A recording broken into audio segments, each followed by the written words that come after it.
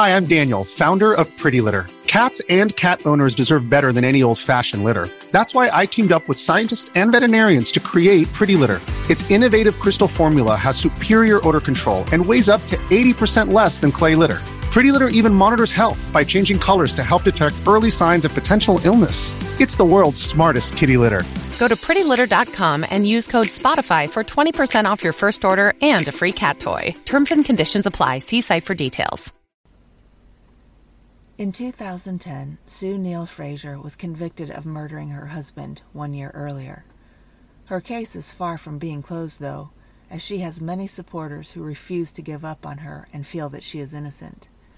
Her partner's body has never been found, and her conviction was based on circumstantial evidence. She has never wavered in her claim of innocence, but her extremely wavering recollections of her actions on the day and night of her partner's disappearance were her downfall. If you would like nice, tidy, open and closed cases, this is not the episode for you. Two of the main characters' stories change quicker than you can catch the Delta variant. Welcome to Twisted Travel and True Crime. I'm your host, Sandy. Today, I'm physically recording on my small sailboat, which is anchored off the coast of Carriacou, but I'd mentally like to take you with me to another island called Tasmania. Tasmania is Australian. It's located as far south as you can go and still be part of Australia. It's a green and fertile land that clashes beautifully with the blue sea surrounding it. Locals call the island Tassie, and I'd love to drink some of Australia's most respected beers that are brewed on the island. Sit back, take a sip of your favorite beverage, and let's try to make sense of this case. Bob Chappell and Sue Neill Fraser had a shared plan to move aboard their newly purchased sailboat and enjoy exploring the coast of Australia. Bob was 65 years old. He wasn't a big man, rather fairly average and lean. He worked as a physician at the Royal Hobart Hospital in Tasmania. Sue was 56 years old. She was nearly the same height as Bob, and by appearances didn't weigh much more or less than he did. She had owned and worked at an equestrian center, which she had recently sold. Both Sue and Bob had children from their previous marriages, but their children were grown and lived on their own. They had been living together for over 18 years, but they had never officially tied the knot. That didn't seem to bother them, though. Retirement was right around the corner, and their dreams of exploring and sailing were about to become reality. In September of 2008, Bob and Sue had found the perfect boat. It was called the Four Winds. It was a beautiful 16-meter or 52-foot ketch. For a non-sailor, this means that it has two masts, with a smaller one behind the main mast, but in front of the rudder, which steers the boat.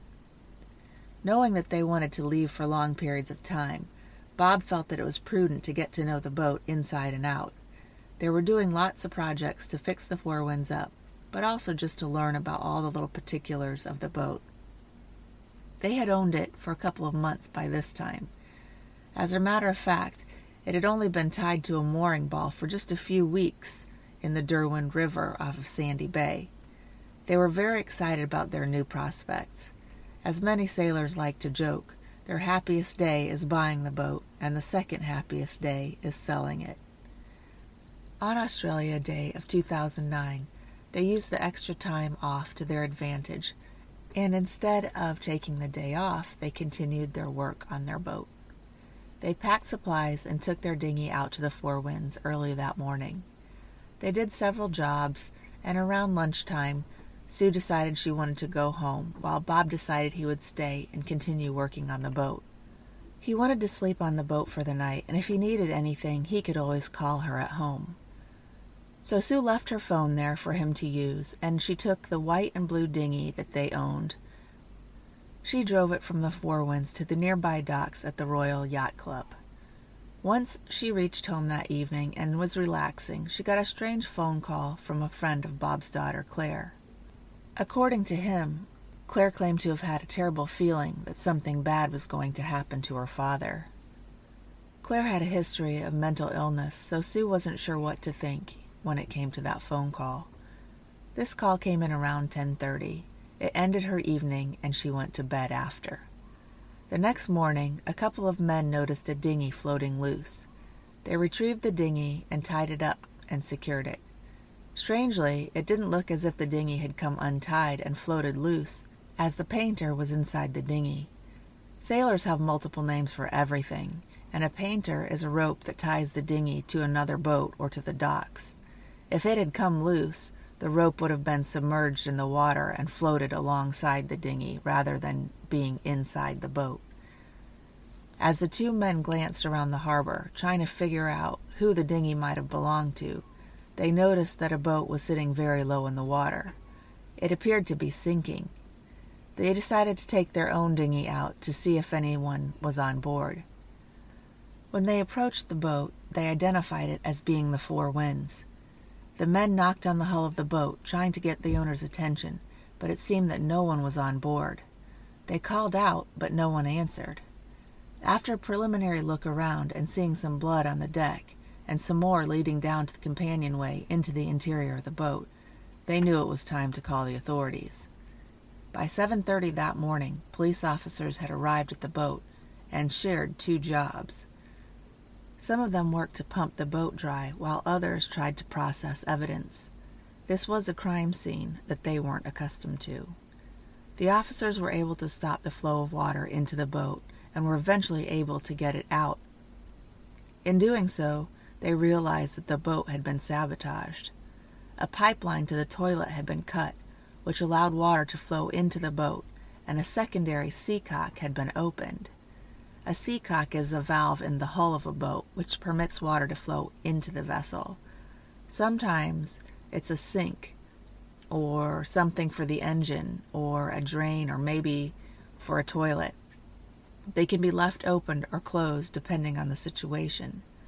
This seacock had been opened intentionally. The interesting thing about it was it had been located underneath a carpet and a removable piece of flooring. A wire that would normally activate a bilge pump, which would pump out excess water, had been disconnected. The boat had been compromised intentionally. Earlier, when police had realized that the boat was sinking, they had called the secondary owner of the boat to come to the scene. This was Neill Fraser. Sue, of course, asked if Bob was okay, but the officer said no one was found on board the boat. She immediately called her family, who came to her at her home. When they arrived, they said it was clear that Sue was in shock. Her daughters expressed concern for her state. Her family physician was called. The physician gave a prescription for Valium, which Sue then took. Eventually, she and her family made her way to the dock later that day. Once there, police officers escorted her to the boat so they could ask her about things that were out of place or may have been missing.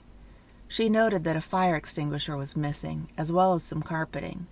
A winch handle that was typically stored in the cockpit near where the helm station is was instead placed in a winch on the mast. A green rope had been wound around the winch. This is where ropes and the winch handle would be if someone was going to lift the sails. It makes a very hard job much easier, but it didn't make much sense that they were there for the morning and overnight, especially when the sails didn't need to be lifted. The boat had to be searched from top to bottom. This included the deck, the outdoor cockpit, and the interior saloon where the kitchen, bedrooms, and bathroom were located. Inside the boat, police found a knife. They found blood spatter on the companionway, which is the stairs that you would walk down to get to the bottom level or to the saloon. They also found a flashlight with blood on it. A couple carpet pieces were missing. The E-Perb, which is a personal beacon programmed to emit its location when it becomes submerged, was missing as well. It emits a signal for 24 hours to help authorities find a boat that has sunk or is in distress. The E-Perb was found later the same day. The only thing is, it was found on a beach that was in the opposite direction from where the wind would have blown it. Maybe the tide carried it, but it was found higher on the beach than the tide reached that day. Another interesting thing was the police had searched the beach and people had walked the beach earlier in the day, and it hadn't been seen. So it's believed that someone may have put it there on purpose. It's my understanding that an EPIRB is made to work either by manually turning it on, or it's designed to float loose and turn itself on after it's been submerged between 2 and 4 meters into the sea, so 6 to 12 feet approximately. The boat didn't sink, so the EPIRB had to have been tossed into the water intentionally, if it entered the water at all that night. I personally wouldn't have known that it had to reach a depth of 2 to 4 meters, and I live on a sailboat. I just assumed that when it got wet, it would turn on. So whoever put it in the water had to know precisely how an EPIRB worked, or they somehow disabled it, or once again, it was never put in the water, and it was instead planted on the beach. Either way, it seems like whoever took the EPIRB knew its purpose and was likely a sailor. Sue had to walk through the boat that contained what she assumed to be Bob's blood. Surely she was assuming the worst. The police noted that she spoke of Bob in the past tense, and even though she was asked repeatedly not to, she kept moving things around on the boat and turned on several electrical switches. She was in no state to give a statement, but she was able to give a basic timeline of where she had been during the day and the night before. She told police that she had left the dinghy at the Royal Yacht Club, and she had no idea how it ended up floating freely and bumping up on the rocks in a different part of the bay. She recounted securely tying it like she always did the day before. She wasn't new to sailboats, as she had owned one in the past. That being said, not tying a dinghy properly is a fairly common mistake.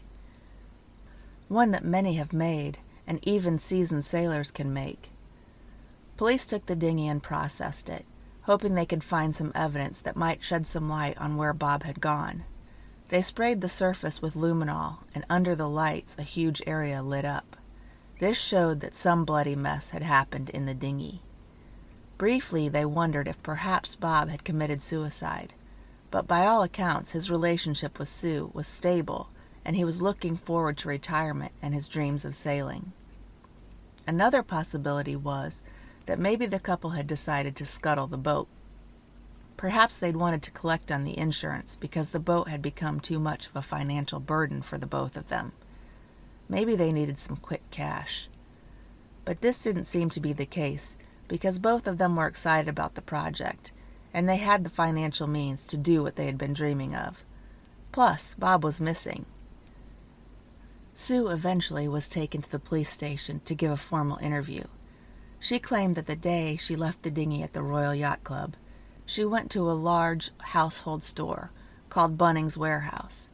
She claimed that she went there often and enjoyed going. She said she was there for hours, just walking up and down the aisles looking for a few items. She said she may have been there for 3 or 4 hours. She didn't have her cell phone on her, and even though she was worried about Bob not being able to reach her, she knew she'd be able to check the messages later, so she didn't think too much of it. She said that even after all that time, she left the store without buying a single thing. She couldn't remember exactly when she got home, but she knew that it was starting to get dark. When she finally got to checking, there was no message from Bob, so she assumed everything was okay. Throughout the course of her evening, she received a couple phone calls from friends and family. The last call she got was one from Richard King, claiming that Bob's daughter had that terrible intuition about something happening to Bob.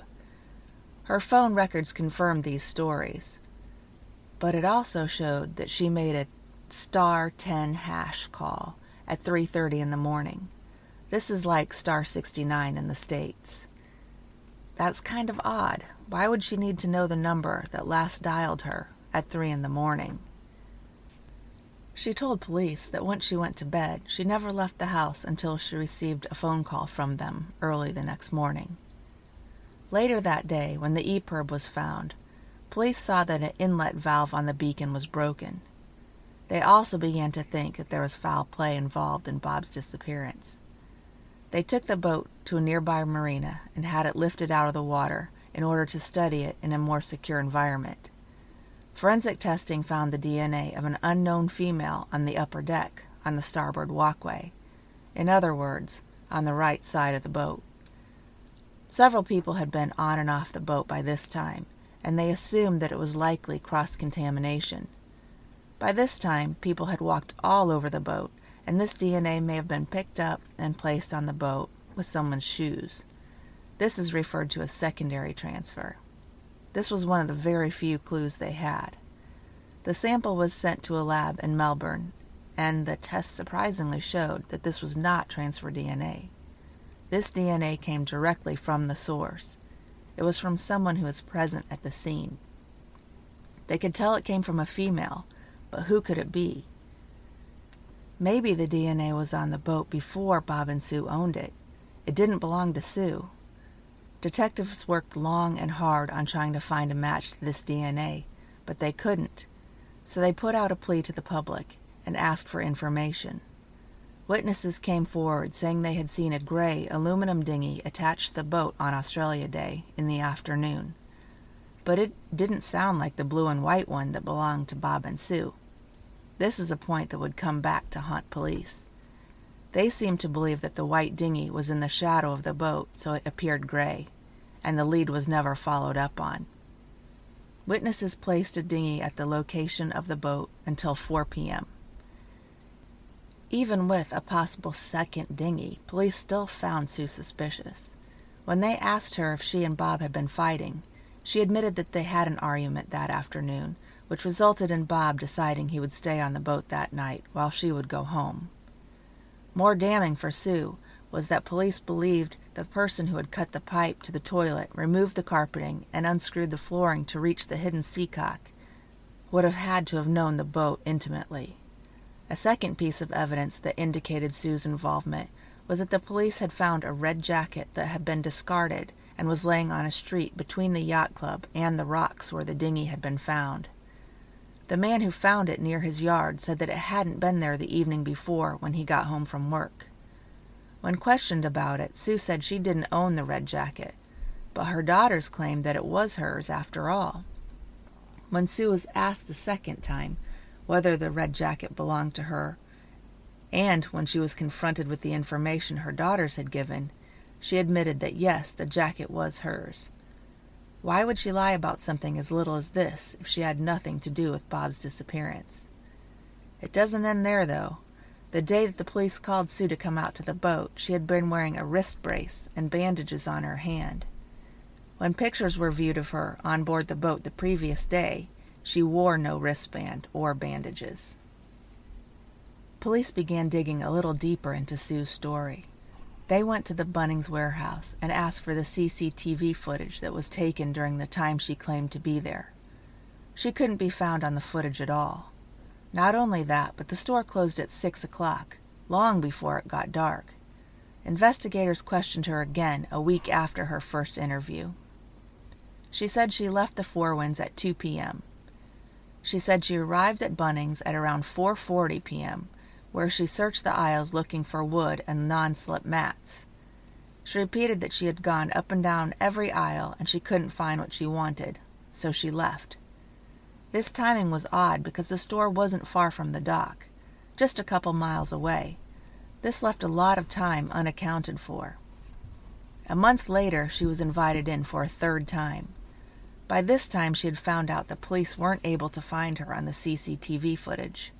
So this time she said maybe she was mistaken and that she'd gone on another day. She visited Bunnings' warehouse frequently. She said she was pretty sure she went there. When she was confronted with the fact that the store closed at 6 p.m., leaving her only an hour and 20 minutes of shopping time, which was a huge contradiction to her spending hours and hours there, and it didn't fit with her story that she didn't arrive home until it was after dark, she couldn't explain why she changed her story, and she couldn't explain why she wasn't on any of the CCTV footage. To add to the confusion of her stories, she had told an ABC journalist that she had driven down to the water that night to check on the Four Winds. She told another reporter that she had driven down to the waterfront to make sure that everything was okay with the yacht. When she saw that everything was okay, she decided to leave the car and walk home, just for the exercise. Neither of these stories made sense if her first statements were true. If you recall, she said after Bunning Warehouse, she went home, made her phone calls, and then went to bed after the last phone call. She never mentioned having gone to the waterfront in her official reports, and police wanted to know why. When they asked her, she said no, her visit to Bunnings was a totally different day. What really happened was that she left later than 2 p.m., maybe closer to 4. She then walked the 2 miles home, just for the exercise. She claimed that after her phone call with Richard King, she got worried about Bob. Bob's daughter was unstable, and she was worried that maybe his daughter would come down to the boat and hurt him. Sue had never met Richard King in person before, but she knew he was Bob's daughter Claire's caregiver. She had known that Claire had severe mental issues and was worried about Bob. Richard told Sue that Claire had a vision of sorts, and had told him that in the vision she had seen the boat sink, and that Claire was worried about Bob.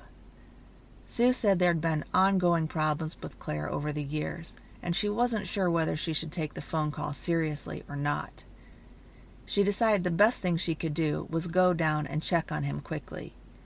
So she walked down to the waterfront to pick the car up. When she got there, she realized that she had brought the wrong keys. So she walked home, got the right ones, and walked back to the vehicle.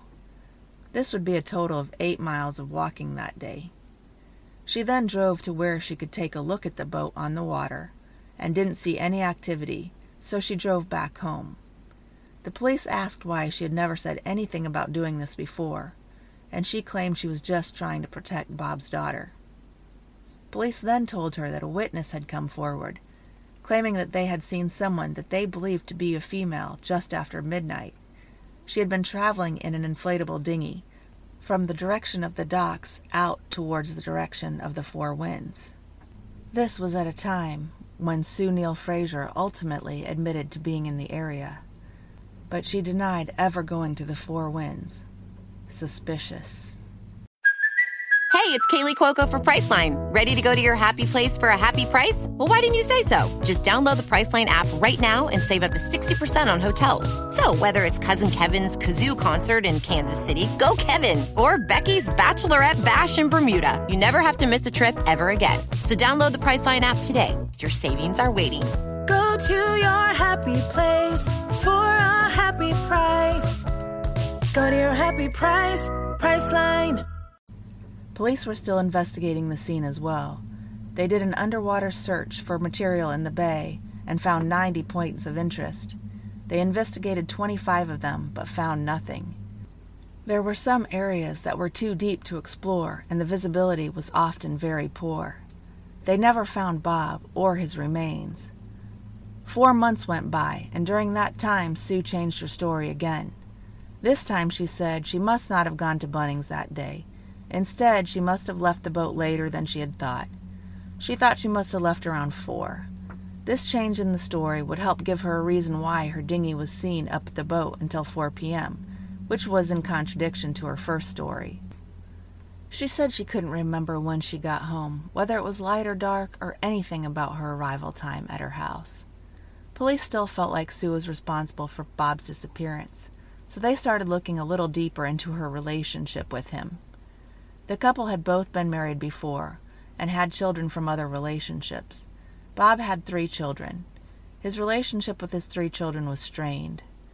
Bob's daughter Claire, as we know, had mental health issues, but they had never been diagnosed or treated properly. Bob, as a physician, couldn't seem to come to terms with her issues.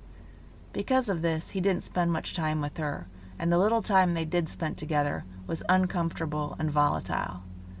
Claire seemed to have an issue with Sue, and the last time that she and Bob had spoke was more than a year before he disappeared. At that time, she had threatened to commit suicide if Bob didn't leave Sue. Maybe Claire knew something the rest of the world didn't. On Australia Day, Sue admitted that she had been arguing with Bob. 2 different witnesses had stated that she told them that their relationship was over and had been over for some time.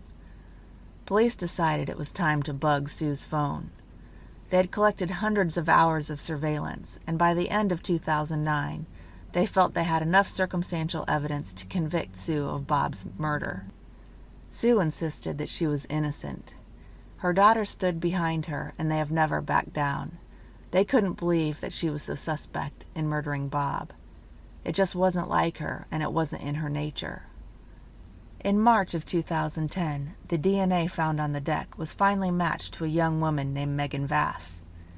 Police had been able to match her because her DNA had been tested in an unrelated case. She was a 16-year-old homeless girl at the time of the murders. When she was asked whether or not she had been on the boat, she claimed that she hadn't. During that time frame, she had been staying in a homeless shelter. Megan Vass had issues with addiction and had a really hard time remembering anything about the time in question. She had been living on the streets for 2 years and had no recollection of being near the water on Australia Day of 2009.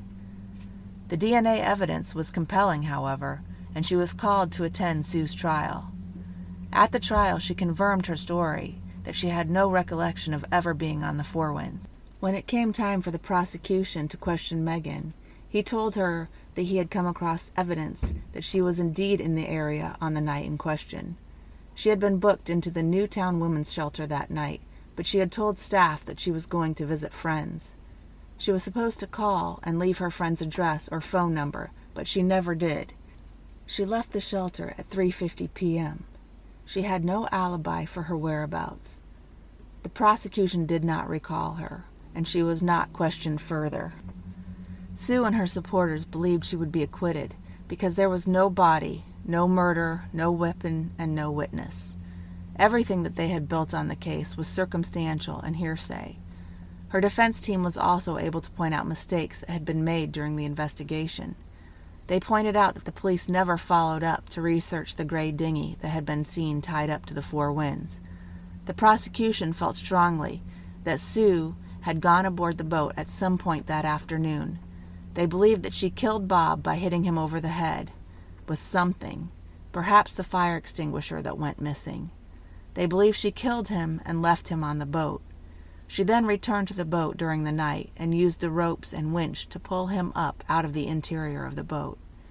She brought him up on the deck and threw him into the dinghy, and then she disposed of his body somewhere in the ocean.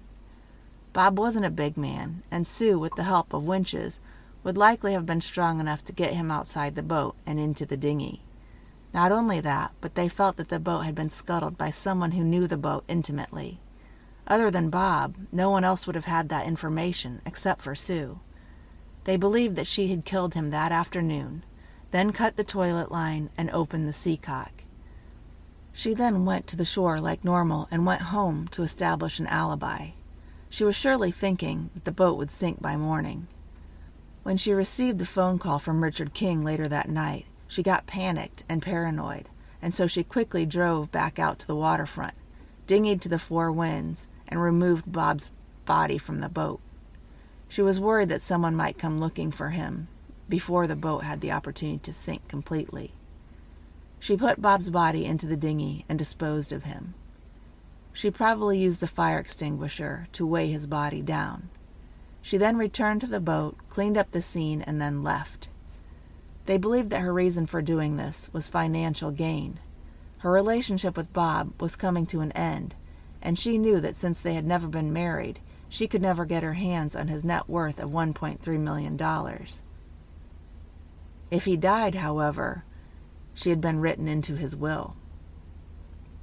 The prosecution had a man named Philip Triffitt make his statement. Philip had been friends with Bob and Sue years earlier, but had had a falling out with them. He had come to police to tell them that he had information he wanted to share. He said that 10 years before, Sue had plotted to murder Bob and tried to enlist his help. She told him that Bob was mean to her about money. He suggested that Bob was dangerous, and more or less said that he had to go. He said that Sue had said she wanted to wrap Bob's body in chicken wire and throw him into the water. He also said that around the same time, she said she wanted to kill her brother in the same way because they were having a dispute about the inheritance from her mother's passing. She denied the claims, but his testimony supported the prosecution's opinion that the murder was premeditated.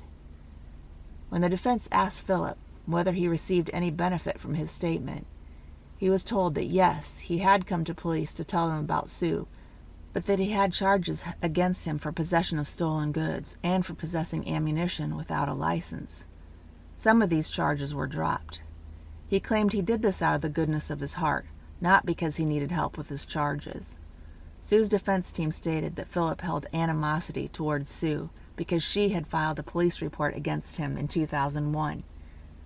She had been concerned for her and Bob's safety after their falling out. Her defense team said that no one who knew Sue thought her capable of murder. They also thought that her and Bob's relationship was strong. When asked why her statements were so confused and why she went to the waterfront to look at the Four Winds, her reasoning for not being honest at first was because she had just learned that Bob was missing. She was in shock and was trying to hold things together for the family. When she spoke to police about what she had done that night, Bob's son Tim was standing right next to her, and in order to try to protect the family, she didn't want to bring Tim's sister Claire's name into the mix. Her mental illness was a sensitive issue, and she didn't want to share the phone call with Claire's caregiver the night before, because it might indicate Claire's involvement in Bob's disappearance. What she didn't know at the time was that Richard King had also called Tim to share the same information. Tim had been shaken up enough that he went to see Claire that night. He wanted to make sure she wouldn't hurt Bob. At that time, they still hoped that Bob was alive, and so Sue was trying to protect the family's reputation under the circumstances. She never thought it would make her look guilty. Some footage from an ATM machine saw a car that matched Sue's drive by at 12:30 p.m. When her daughters were asked about this car, they said it did look similar to their mom's, but their statement was taken down as fact that it was Sue's car. Her supporters said that she was also taking Valium, which was something she wasn't used to taking.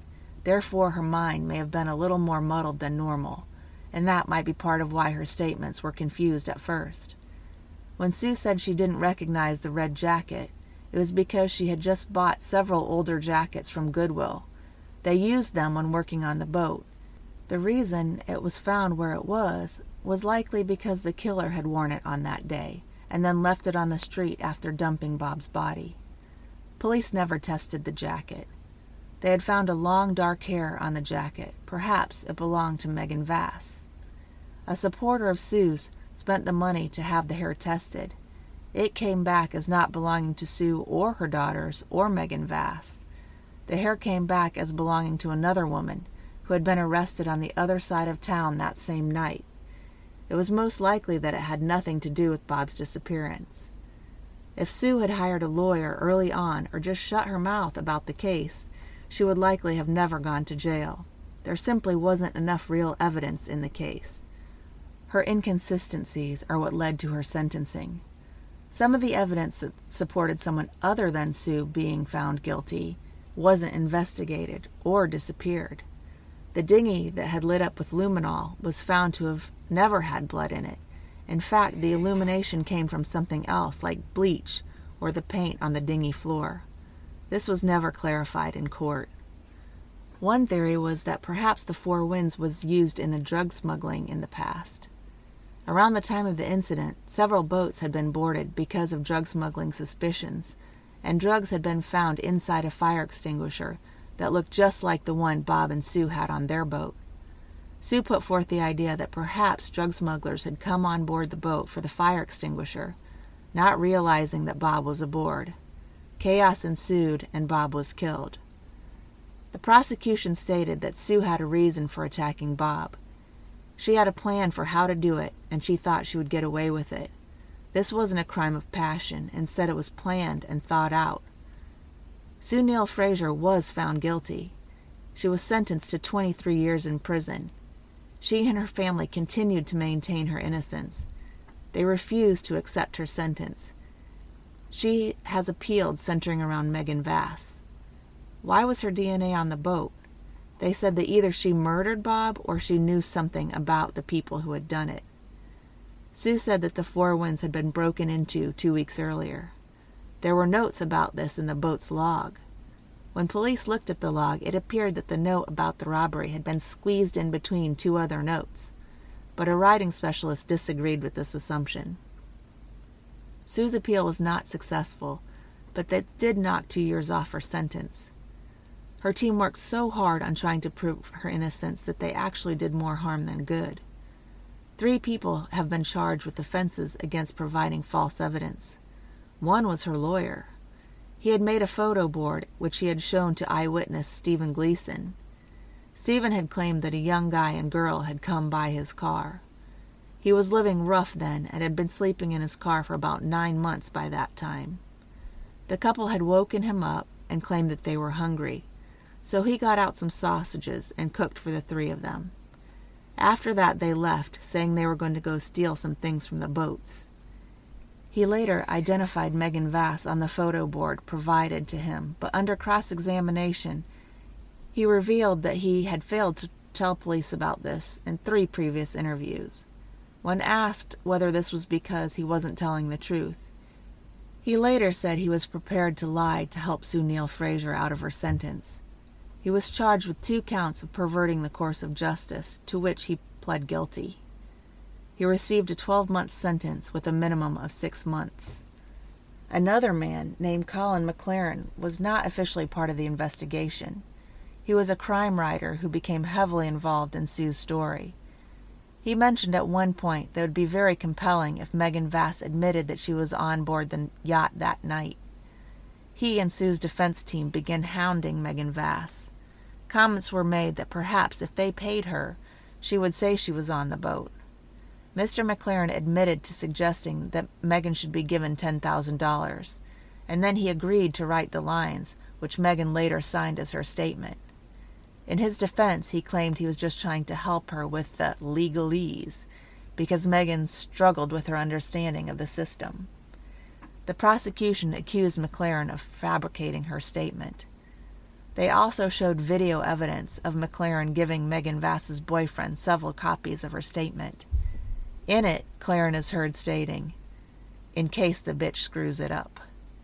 McLaren also admitted to paying money to another woman who helped him get in touch with Mrs. Vass. In 2019, Megan Vass came forward. She decided it was time to tell her story. She finally admitted that she was on the Four Winds that night. Her boyfriend had been stealing from boats for some time and found it fairly easy to do.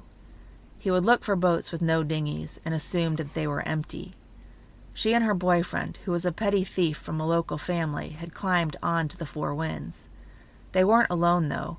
They had a 3rd person with them, named Paul Rowe. Paul Rowe had served time in prison. When he was freed, he bought a boat, and surprisingly enough, he was tied to a mooring fairly close to the Four Winds. Paul Rowe was a hardened criminal. He had many offenses to his name, and one of them was even an accusation of being a hitman. Some people believe he is a serial killer. When the 3 of them climbed aboard the Four Winds, they were surprised to be confronted by Bob. Bob told them to leave, and an argument ensued. This resulted in Bob's death. The assault on Bob was violent and took nearly 20 minutes. Megan Vass stood by watching. It made her sick, and she threw up on the boat's deck. She didn't take part in the murder, and she felt so sick that she asked her boyfriend to take her to shore. She said she'd been afraid for years to tell the truth because she was afraid something bad would happen to her. She said she never saw what happened after the attack, but when she saw the police in the bay the following day, she knew something bad had happened.